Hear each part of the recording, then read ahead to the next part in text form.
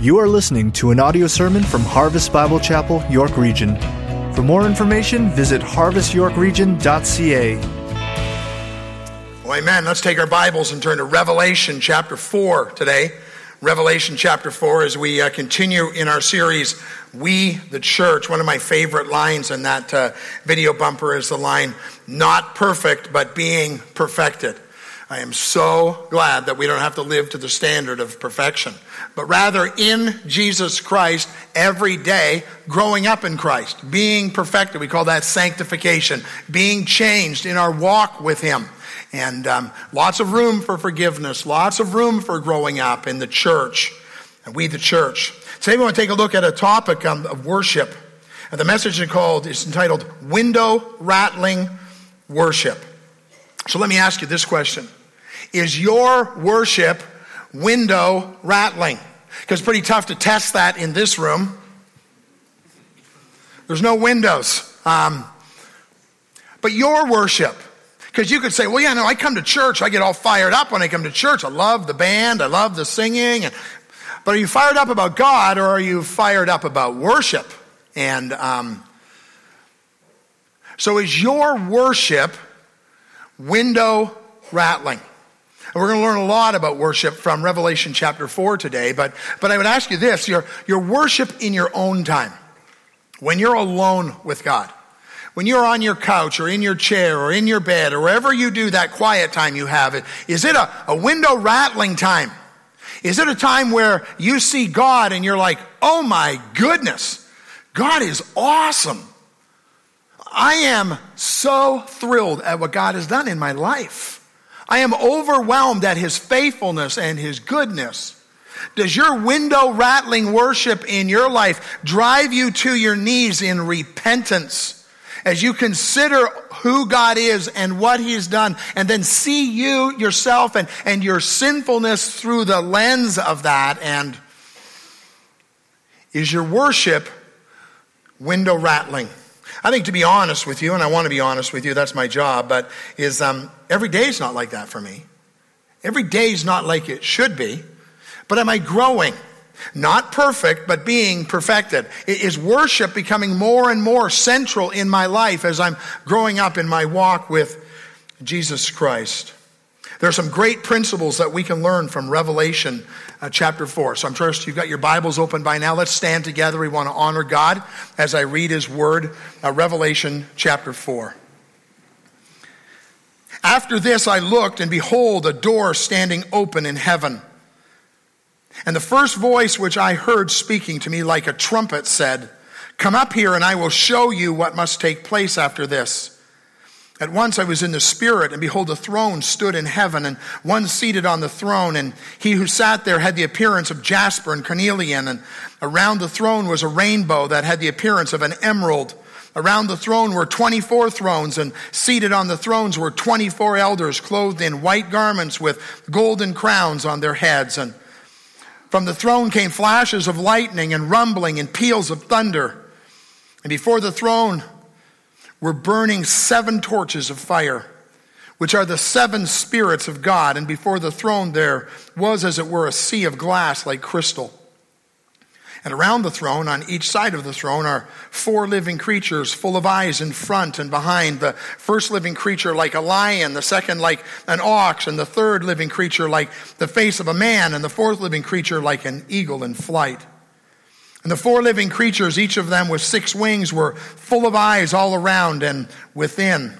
And day and night they never ceased to say, "Holy, holy, holy is the Lord God Almighty, who was and is to come."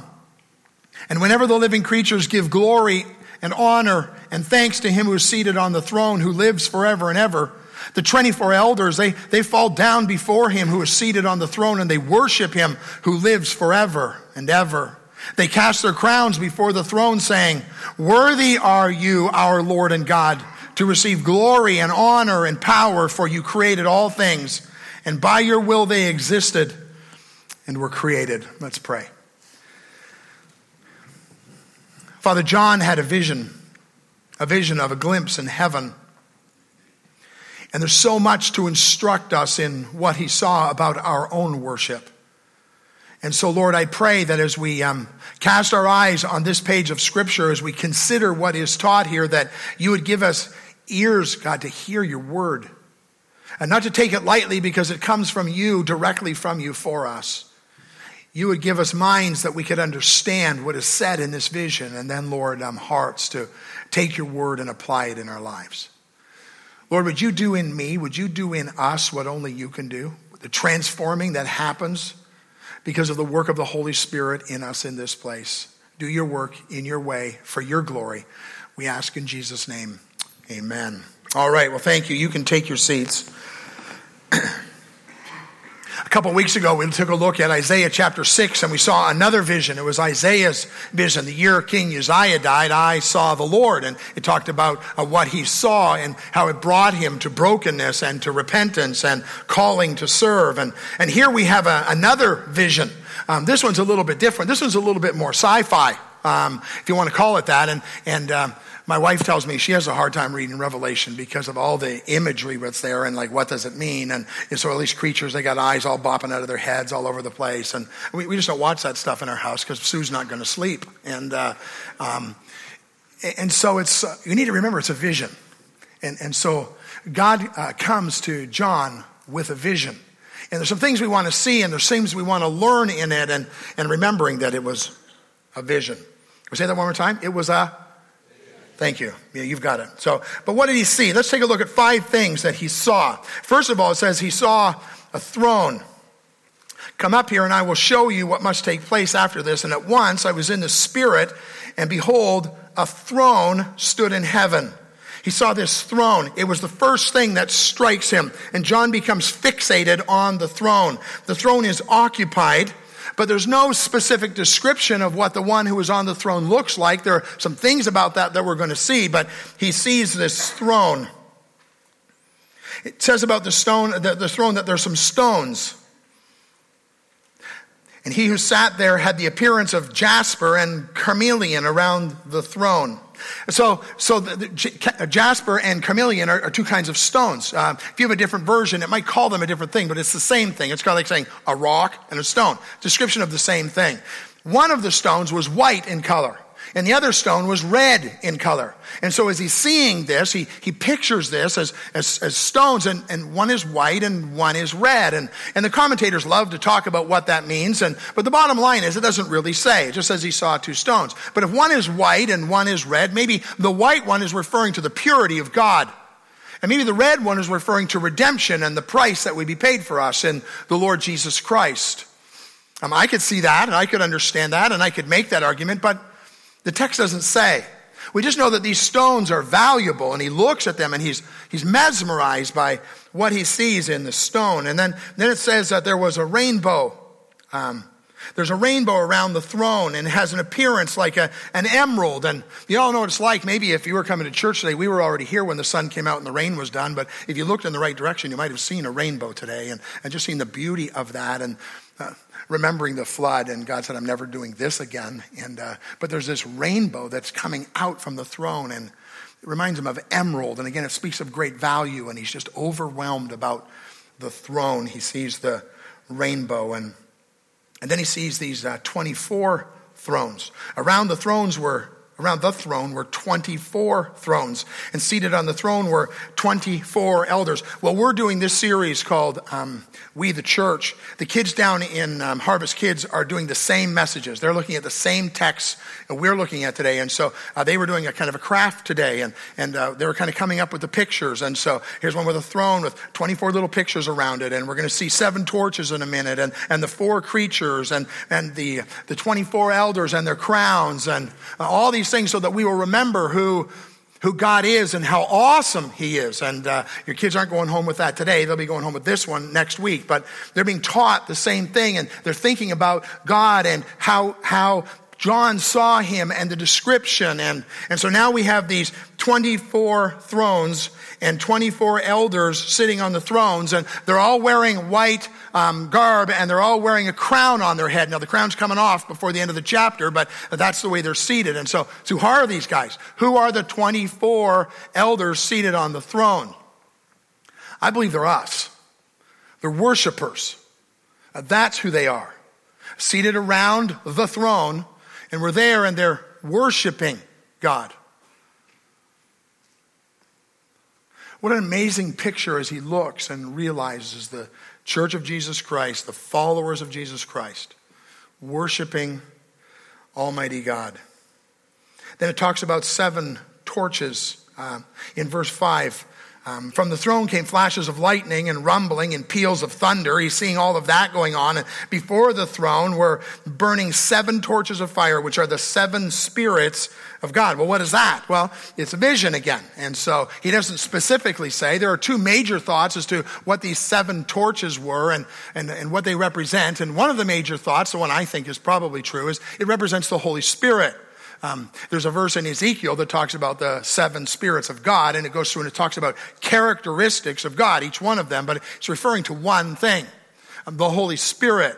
But some good and godly and wise people think it's really just coming from the previous couple chapters where it's talking about the 7 churches, and that's what's being reflected here. When we get to heaven, we'll find out. All I know is John has this vision, and he sees the throne, and his eyes start to get bigger, and he sees the stones and his eyes start to get bigger, and the thunder and the lightning and his eyes are getting bigger, and he sees the 24 thrones and the elders sitting on the thrones, and his eyes are getting bigger and bigger and bigger. And then he sees the 7 torches, which represent, I believe, the Holy Spirit of God. And then it says he sees a sea of glass. The word is a word of crystal glass to give a clear reflection of who God is. And in his vision, he's just in awe of who God is. And then there's one more thing he says he sees. He sees the 4 living creatures. The 4 living creatures. And down in verse 6, and before the throne there was, as it were, a sea of glass like crystal. And around the throne, on each side of the throne, are 4 living creatures, full of eyes in front and behind. The first living creature like a lion, the second living creature like an ox, the third living creature with the face of a man, and the 4th living creature like an eagle in flight. They've got eyes all around. They're seeing, they're perceiving, they're understanding. They are calling out to God. These aren't robots. They are engaged in who God is and what God is doing. And the 4 of them, one is described as a lion. We call the lion the king of beasts. The lion was the mightiest of the wild animals. And so in this picture, that's what he has. He has a picture of a lion, the mightiest of all of the creatures. And then the picture of an ox. The ox was the strongest of the domesticated animals. And so it speaks of strength. And then you have the one of man, who is the highest of all creation. And then you have the picture of the eagle, the king of all of the birds. When we lived out in British Columbia, we had the privilege to watch eagles soar. And if you've seen it on TV, that's cute. But if you've ever seen it, that's amazing. And you watch them get caught in the current of air, and they just going around and around, and they start and they're a few hundred feet up, and then eventually they're gone, and you just see them soaring. A picture of being able to watch over and see all that God is doing. And John has a vision. He's in awe. But the vision really is about God. And that's what we want to see next, who God is. And there are 4 major areas we want to look at this real quick. But here's the first one in verse 2. At once I was in the Spirit, and behold, a throne stood in heaven with one seated on the throne. There's only one on the throne. And you're not it. You're not him. You're not her. The one seated on the throne is not me. We live in a world that tries to put man on the throne or tries to get rid of the throne. The atheist, he tries to get rid of the throne. There is no God. He tries to just make that all go away. The materialist, he just wants his stuff, and there is no throne. But in reality, the atheist and materialist, in atheism and in materialism, you put yourself on the throne because you become the judge, you become the jury, everybody has a throne and somebody on the throne. The humanist, he's just willing to admit it. I am on the throne. There is no God. I am God. And John looks and he sees one on the throne. one. And he understands it is God, and he understands God is in control. And it's a picture of sovereignty and rightful reign and the prerogative to judge. There is one who is on the throne. And it's not me. And it's not you. And then down in verse 8, look at verse 8. He says, and the four living creatures, each of them with 6 wings, were full of eyes all around and within. And day and night, they never cease to say, this is what they say about God, holy, holy, holy is the Lord God Almighty, who was and is to come. You remember back in Isaiah chapter 6, the year King Uzziah died, I saw the Lord is holy, holy, holy. The repetition was for emphasis, because we just don't get it. We're kind of lame about that kind of stuff. And it's like, yeah, I get it. God is holy. No. God's not holy like you think he's holy. Holy, holy. Yeah, okay, I'm starting to get it. He's holy. Yeah, okay, I get it. No, not like that. Holy, holy, holy. We put the bar down here so that we can jump over it, and the bar belongs up here on God's holiness. And so 3 times the creatures are crying out, holy is the Lord. He is set apart. He is not us. He is not like us. He is holy. And we ascribe and we strive to it and we work towards it because of the finished work of Jesus Christ. But he is so much more. He is holy. And then it goes on and it says, holy, holy, holy is the Lord God Almighty. The Lord, the King, the God, the Sovereign One, Almighty, the Omnipotent One. And then there's another description of him. It says, who was and is to come. The one who was and is to come. The one who was before the creation of the world. The one who spoke and it happened and there was creation. The one in 7 days who created the heavens and the earth and all of the things and created man and put us on this earth. The one who was. The one who picked up the pieces of Adam and Eve after their sin and began a plan of redemption in the Lord Jesus Christ. The one who gave his only son so that I could have eternal life through the finished work, the only right payment, Jesus Christ in my place. The one who was, the one who died, the one who was buried, the one who rose again. He was. And he is. As we go through all of the things in the journey of our life, part of the one who was is God's faithfulness to you and all the things you've gone through and you're going through now, but in the past and looking back and remembering, oh my goodness, there's how God was faithful to us. That's how God led us to go to this place, or in our children when something happened to them. And we look back and remember the one who was, the one who was, and the one who is right now. God's not just a past tense God. He is an is God right now, working in your life, giving you direction today. The one who is. And what you're going through, you need to lean in on God because he is. It's not a God who just was, but he was and he is. He cares about you right now. Holy, holy, holy is the Lord God Almighty, the one who was and the one who is. Stop trying harder and depend more on the one who is. And the one who is to come. The one who is to come. What's coming tomorrow that you don't even know about. The journey that you're going to go on. The hard thing that you're going to face. That's the same God. The one who was there back there. The one who is helping you today. He's the one who is to come. Everything that's still coming. He's not going away. He's not going to leave you. He's not going to forsake you. That's who they're talking about. The creatures are crying out, the one who was, the one who is, and the one who is to come for what you're going to need this week and this month and this year. And then there's the is to come, which is really cool, when he comes back for us and we spend eternity with him.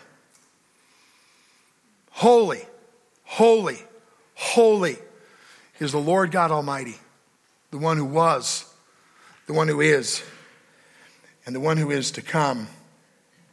Verses 9 and 10 kind of support that, because twice it says, who lives forever and ever.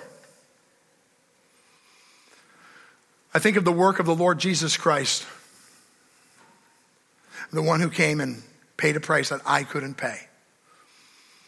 The one who was the propitiation, the right and righteous and only true payment for my sin.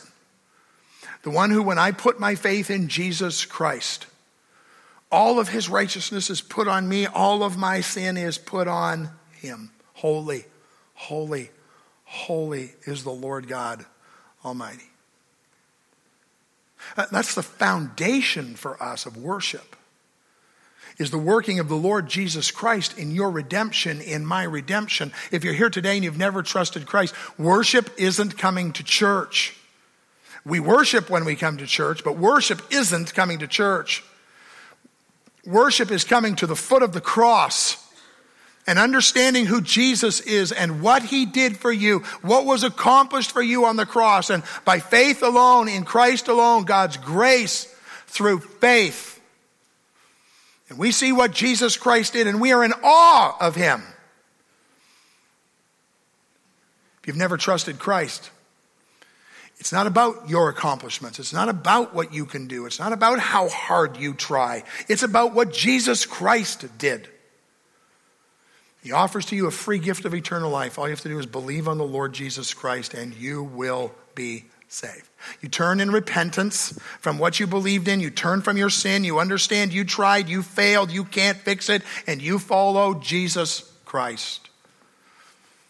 It's the foundation of our worship, who was and is to come, who lives forever and ever. And then down in verse 11, here we see the elders getting back into this thing. And it says, starting in verse 10, and the 24 elders fall down before him who is seated on the throne, and they worship him who lives forever and ever. And they cast their crowns before the throne, saying, worthy are you, our Lord and God, to receive glory and honor and power. For you created all things, and by your will they existed and they were created. God, you are worthy. God, you are worth it, and you are deserving of it. You are worthy. You're the one who created all things, and by him they existed and were created. He made them. He keeps them. And that's true of me. I have another breath because God allows me to have another breath.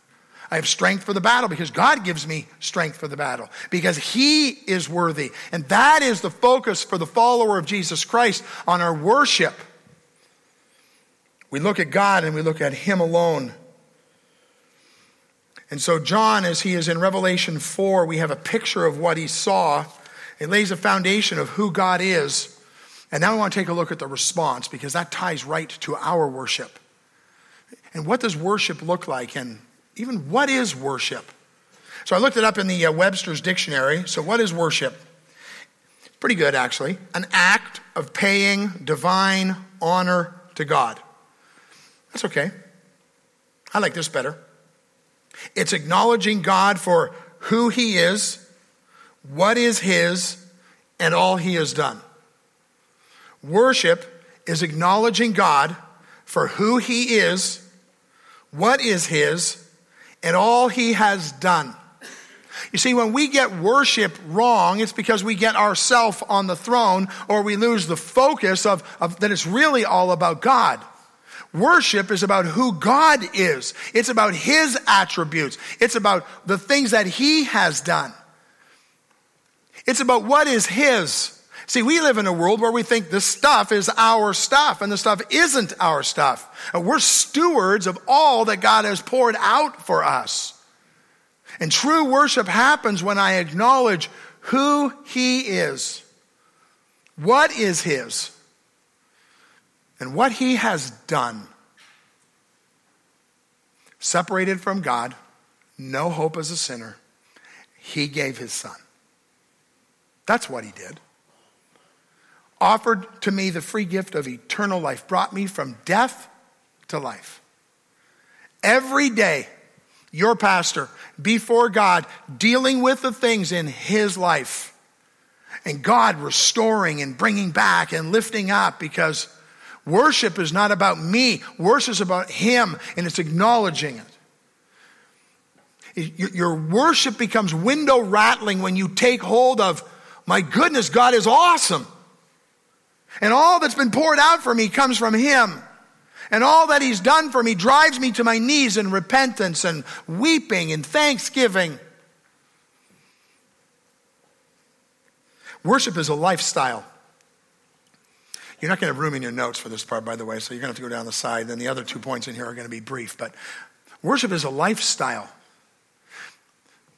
We are to worship when we come together like this. But the worship is really you and God. It's not 350 or 400 people. It's you before God. Worship is a lifestyle. And this is an important part. We see it all through Scripture, people coming together and worshiping, and it's critical, and we need to do it, and we're told to don't forsake this coming together, but it's more than just what happens in this room. It's our life. My grandma used to say to me when I was a little kid, used to say to all of us, ticked us off, but she used to say, "Can you take Jesus with you?" I hated that because I want to do something lame. And I really didn't want to take Jesus with me. Now, the reality is it's the wrong question, right? Because I'm a follower of Jesus Christ. I don't get a choice. So if I choose to go off and do something sinful, I'm dragging him along because Christ is in me. But it was a great reminder just to think about what's important and what's significant and what are the priorities in my life. And who God is and what belongs to him and what he has done should more and more be in the forefront of our lives every day as we grow up as followers of Jesus Christ. Our worship should be what happens when we take the time in the day, when we give God the best of our day. Sometimes God gets the leftovers in our day. Really? I'm guilty of that. I'm tired and, I just go, I got to do this before I go to sleep. I got to get a little check mark before I go to bed tonight. And God gets the leftovers in our day, and we don't give him the best of our day. And yet he is God. He's the one who was and is to come, and I would dare bring him the leftovers? Why would we do that? Because we don't have a right view of God, and we don't have a right view of what is his, and we forget what he has done for us. I'm going to poke at something for just a minute, and I hope you'll forgive me if you need to, and I hope you'll take this if you need to. But worship is a priority. Corporate worship is also a priority. So why is it when we start the service, the room's about 1/3 full? If God is on the throne, the one who was and the one who is and the one who is to come, and we're coming together as the body of Christ to worship, why can't we get here on time? It's easy for me to stand up and say, because I got to be here on time. And I don't know what you went through this morning, but I know it's kind of habitual for us. And so I want to say this: if you're a single mom or a single dad, or if you've got little Johnny in the back seat and you have a diaper blowout on the way to church, I understand stuff happens. And I think God has all kinds of grace for all of that. But for the rest of us, and you're like, well, wait a minute, you don't understand. We got here, it was like 5 to 11, we had to park a block and a half away. Well, I'll tell you what, you get here at 11:15, you'll get a spot in the parking lot and somebody else will have to walk. Or get here at 11:15, park in the same spot and walk. But why does God get the seconds from us? Why do we allow that sloppiness to happen? And I can be just as guilty of this as you are. And it's because we've lost the focus. We've lost the priority of who God is. And in that moment on Sunday morning, it's like, yeah, it's okay. They'll be all right. It's like, you don't come to church for me. You don't come to church for Harvest Bible Chapel. We don't come to church for Chris and the worship team. We come to church to worship God. He is the priority. So if you needed to hear that, hear it. If you needed to be rebuked by it, be rebuked by it. If you need to be encouraged by it, be encouraged by it. But allow God to do that work. Does God get the seconds in your worship? Every part of our being is to worship him. Physically, emotionally, mentally, socially, obviously spiritually, all of us. In the text, there's two things that are primary that we see that they did.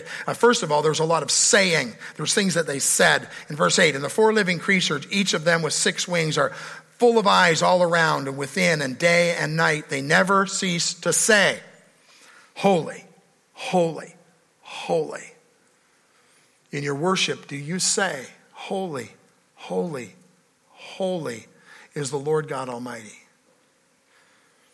who was and is to come. In verse 9, and whenever the living creatures give glory and honor and thanks to him who is seated on the throne.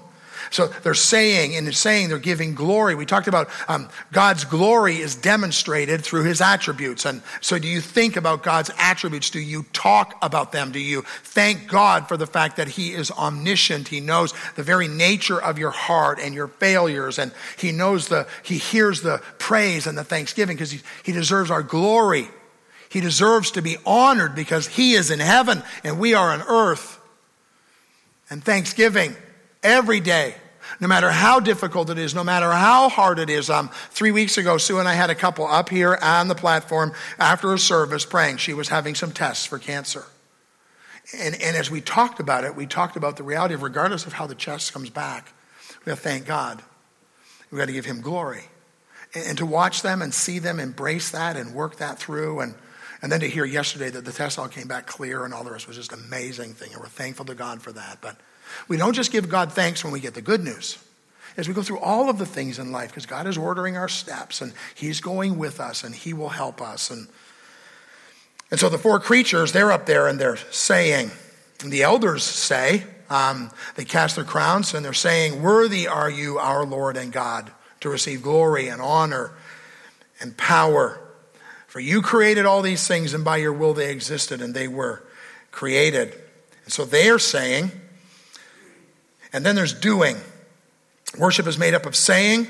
Worship is made up of doing. Now look what the elders do back in verse 10. The 24 elders, they fall down before him who is seated on the throne, and they worship him who lives forever. They cast their crowns before the throne, saying, and then verse 11. And so you got these 24 people who represent us. They're the worshipers. Angels don't sit on thrones and worship God.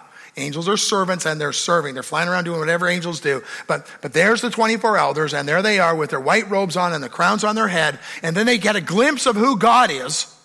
And what do? They fall on their face. When you read Revelation, it's so cool to watch the elders. It's such a great thing for us to learn as elders of this church. Where do you see them? They're always on their faces worshiping God. Great thing for us to learn. Get a focus on who God is. But the elders here are not just the elders of the church. They are us. They're all of us.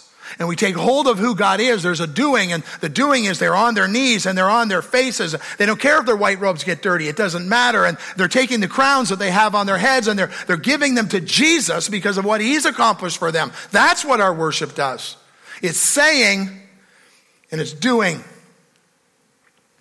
And in the church over the years, there's been lots of mess up about worship. Churches have split over this. There's been discussions about it. People can't decide, do I sit or do I stand? Do I clap or not? Do I raise my hands? Do I dance or stand rigid? And we've confused preference with precept. My life is an act of worship. And God's word gives us all kinds of guidelines and helps and how we can worship. But as I go through, I'm going to go through a quick list in just a second, but I want you to hear this. It's not about what other people think. It's you before God. That's what worship is. It's you before God. All kinds of variety. Psalm 33:8 says, stand when you worship. All the earth fear the Lord. Let all the inhabitants of the world stand in awe of him. Well, how long, Pastor? Like if we sing 4 songs, I don't know if I can make it through 4 songs. I think I can only make it through 3 songs. Really? You're going to stand there for 20 minutes after the service and yap about who knows what. And you can't stand before God and worship for 4 songs. Well, sit down. That's part of worship too, by the way. Psalm 110, verse 1. The Lord said to my Lord, sit at my right hand until I make your enemies your footstool. We had a lady in the third row in the last service who wasn't feeling well. She was here. Her husband was here last night. Their kids are sick. He came last night. She came this morning. And after like the second song, she sat down. It was amazing. That's exactly right. So stand before the Lord in worship. And if your legs won't hold you up anymore, then sit down. But worship the Lord. Kneeling. Most of us, our rugs aren't worn out beside our beds or around our desks or wherever from kneeling. Oh, come, let us worship and bow down. Let us kneel before the Lord our Maker, Psalm 95 and verse 6. Hey, how about this one? Dancing. Let them praise his name with dancing, making melody to him with the tambourine and the lyre, the harp that is. Okay, let me tell you something. If anybody ever sees me worshiping dancing, it's going to be an offense to them. I get that, okay? I couldn't dance if my life depended on it. And here's all I want to say about our worship under this context. Whatever we do shouldn't be distracting to other people. So we're not big dancers in church, although I watch some of you move around. You're actually pretty good. But then it can't be a distraction. But if you're at home and you want to dance before the Lord, David danced before the Lord. His wife didn't like it, but God loved it. All I would say is just close the drapes. The neighbors might not have the same appreciation for what you're doing as you do. But it's okay. Because the Bible says you get so invigorated before God, the working of God in your life, that window rattling's going on and you want to stand in your living room and boogie for Jesus, you go ahead. Because it's you before God. You do it in a way that honors him and brings him glory. Well, what about putting your hands up? You know, I grew up, we never put our hands up. Well, the Bible says put your hands up. So it says in Psalm 63:4, I will bless you as long as I live. In your name I'll lift up my hands. Psalm 143:6 says, I stretch out my hands to you. My soul thirsts for you in a parched land. It's okay to put your hands up. You don't have to put your hands up. There's all kinds of variety. Man looks on the outward appearance. God looks at the heart. But if you want to put your hands up, put your hands up. But let me tell you this. If you're putting your hands up like this and you're looking around to see who's seeing you with your hands up, put them in your pocket. Because you're not doing it for God. You're not doing it for his fame. The focus is not for his glory. But raising your hands is in Scripture. It's okay. It's a good thing to do. To me, it speaks of submission. It's a picture of it's all for him. It's not for me. There's lots of stuff on Google that makes fun of raising hands in church because how people do it. And people are starting out and they're like this and they can't get their hands up any higher than that. And it means different things. And like some people are like, when your hands are like this, you're like giving God the glory. And when your hands are like this, you're receiving from God. I go, well, there's no verses for any of that in the Bible. It may be true, and maybe in your experience and as you grow up and you're learning, and it's like, Lord, to you be the glory. And Lord, from you I receive. But it's about your heart. It's about the why. Lift up holy hands, we sang. Some people are like, what? My hands aren't holy. If you know Jesus Christ, they are. He's the one who sanctifies us. He's the one who makes us holy. Hands raised, falling on the ground. Genesis 13:3 says, then Abraham fell on his face before the Lord. How about clapping? Clap your hands, all you people. Shout to God with loud songs of joy. So clapping's in. How about shouting? Well, it says it right in that verse. Isaiah 12:6 says, shout and sing for joy, inhabitant of Zion, for great in your midst is the Holy One. Hey, leaf season is starting. Some of you are starting to get exuberant about it. Go for it now because you'll be over that in about 2 months. But you get all excited about that and you go to a game or you watch it on TV and you're like a screaming wild person. And when it comes to God, you can hardly raise your voice above a murmur.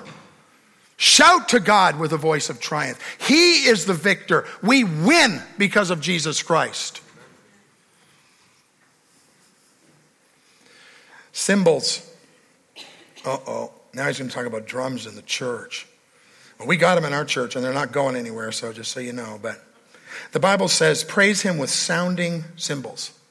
And some people are like, could we just make the cymbals just kind of go, just use brushes on the cymbals. Please, please, please. Don't use the sticks on the cymbals. Psalm 150 verse 5, praise him with loud clashing cymbals. Not, it's like bam, bam, bam for Jesus. Now, not the whole service. I don't want to have Tylenol in the front row. But the cymbals and the drums and the passion is for the Lord. And we praise him with shouting, and we praise him with clapping, and we praise him with cymbals, and we praise him with singing. Oh, sing to the Lord a new song, for he's done marvelous things, Psalm 98:1. You can even have trumpets, Psalm 150, verse 3. Praise him with the trumpet sound. But don't ever forget this. Be still and know that I am God. Be still and know that I am God. If all of your worship is just a bunch of ruckus, you need to stop and have some quiet time. You need to have time where you're be still before the Lord. That's what I love about the time of communion in our church. It's a time where we still before the Lord. We're quiet before the Lord. Hey, we were the worship staff, the worship team, 50 of us up at a guy's house on Friday night. And we're having a campfire and a barbecue, and it was just so cool. We're having a prayer time while we were there. And so it was silent. And while it was silent, I looked up and saw the stars. If you live south of Major Mac, you never see that if you look up in the night. But if you live north of Major Mac, you get out in the country and you see stars like you should see stars. Be still and know that I am God. As I'm looking up and it's just black and I can't see anything. What is that? Because it's a massive maple tree. Be still and know that I am God. And in the silence, we heard the wind just going through the trees. Be still and know that I am God. Remember the God of your salvation. Be still and know that I am God. Remember the God who forgives your trespasses. Be still and know that I am God. See, worship has all kinds of variety and all kinds of parts to it. And it's you before God. They worshiped. Well, so what? So what? One of the pillars at Harvest Bible Chapel, York Region, is lifting high the name of Jesus through worship. The purpose of my worship is to lift up Almighty God, and especially the working of the Lord Jesus Christ in me. When I'm truly worshiping, when my focus is right, what happens? What are the results? Real quick, I have a proper view of God, because when I'm worshiping right, I'm remembering who God is, what is his, and what he has done. I have a proper view of God. And when I get a proper view of God, then I get a proper view of myself. God is in heaven, you are on earth. Let your words be few, God's word says. When I have a proper view of worship and a proper view of who God is, then I am kept from sin. Because I don't want what I want more than I want what God wants. And it keeps me from sin. And when I sin, when I have a proper view of worship, I am cleansed from my sin because I know my Father is faithful and just to forgive us our sin. And when I have a proper view of God and what is his and what he has done, I gain strength for the battle. The God who was, the God who is, and the God who will always be. Your worship. Much window rattling going on in your worship? Much times before God where it's like, oh my God, you are awesome to me. If not, I'll get that right before you leave this place today. If you're here today and you've never trusted Christ, worship doesn't begin by just coming to church. Worship is at the foot of the cross of Jesus Christ. Accepting the finished work of the Lord Jesus Christ for you, for your salvation. God, help me. Help us as a church that the worship we have is window rattling. Next week, life altering. We look at Acts chapter 9, Saul's conversion. Window rattling, life altering worship of our Savior, the Lord Jesus Christ. Giving him the honor, the praise, and the glory. Let's pray. Father God, this is your word. We thank you for it. We thank you for what John saw in Revelation 4. We thank you for the four creatures and what they cried out. And we thank you for the response of the 24 elders on their faces, casting their crowns to you, saying and doing. Lord, when I worship, it's not me before the church. It's me before you. And that's true of everyone in this room. Would you teach us that, Lord? Would you teach us that our worship is not about us? Our worship is about who you are, what is yours, and what you have done. And do a work in us for your glory, for your fame. We pray in Jesus' name.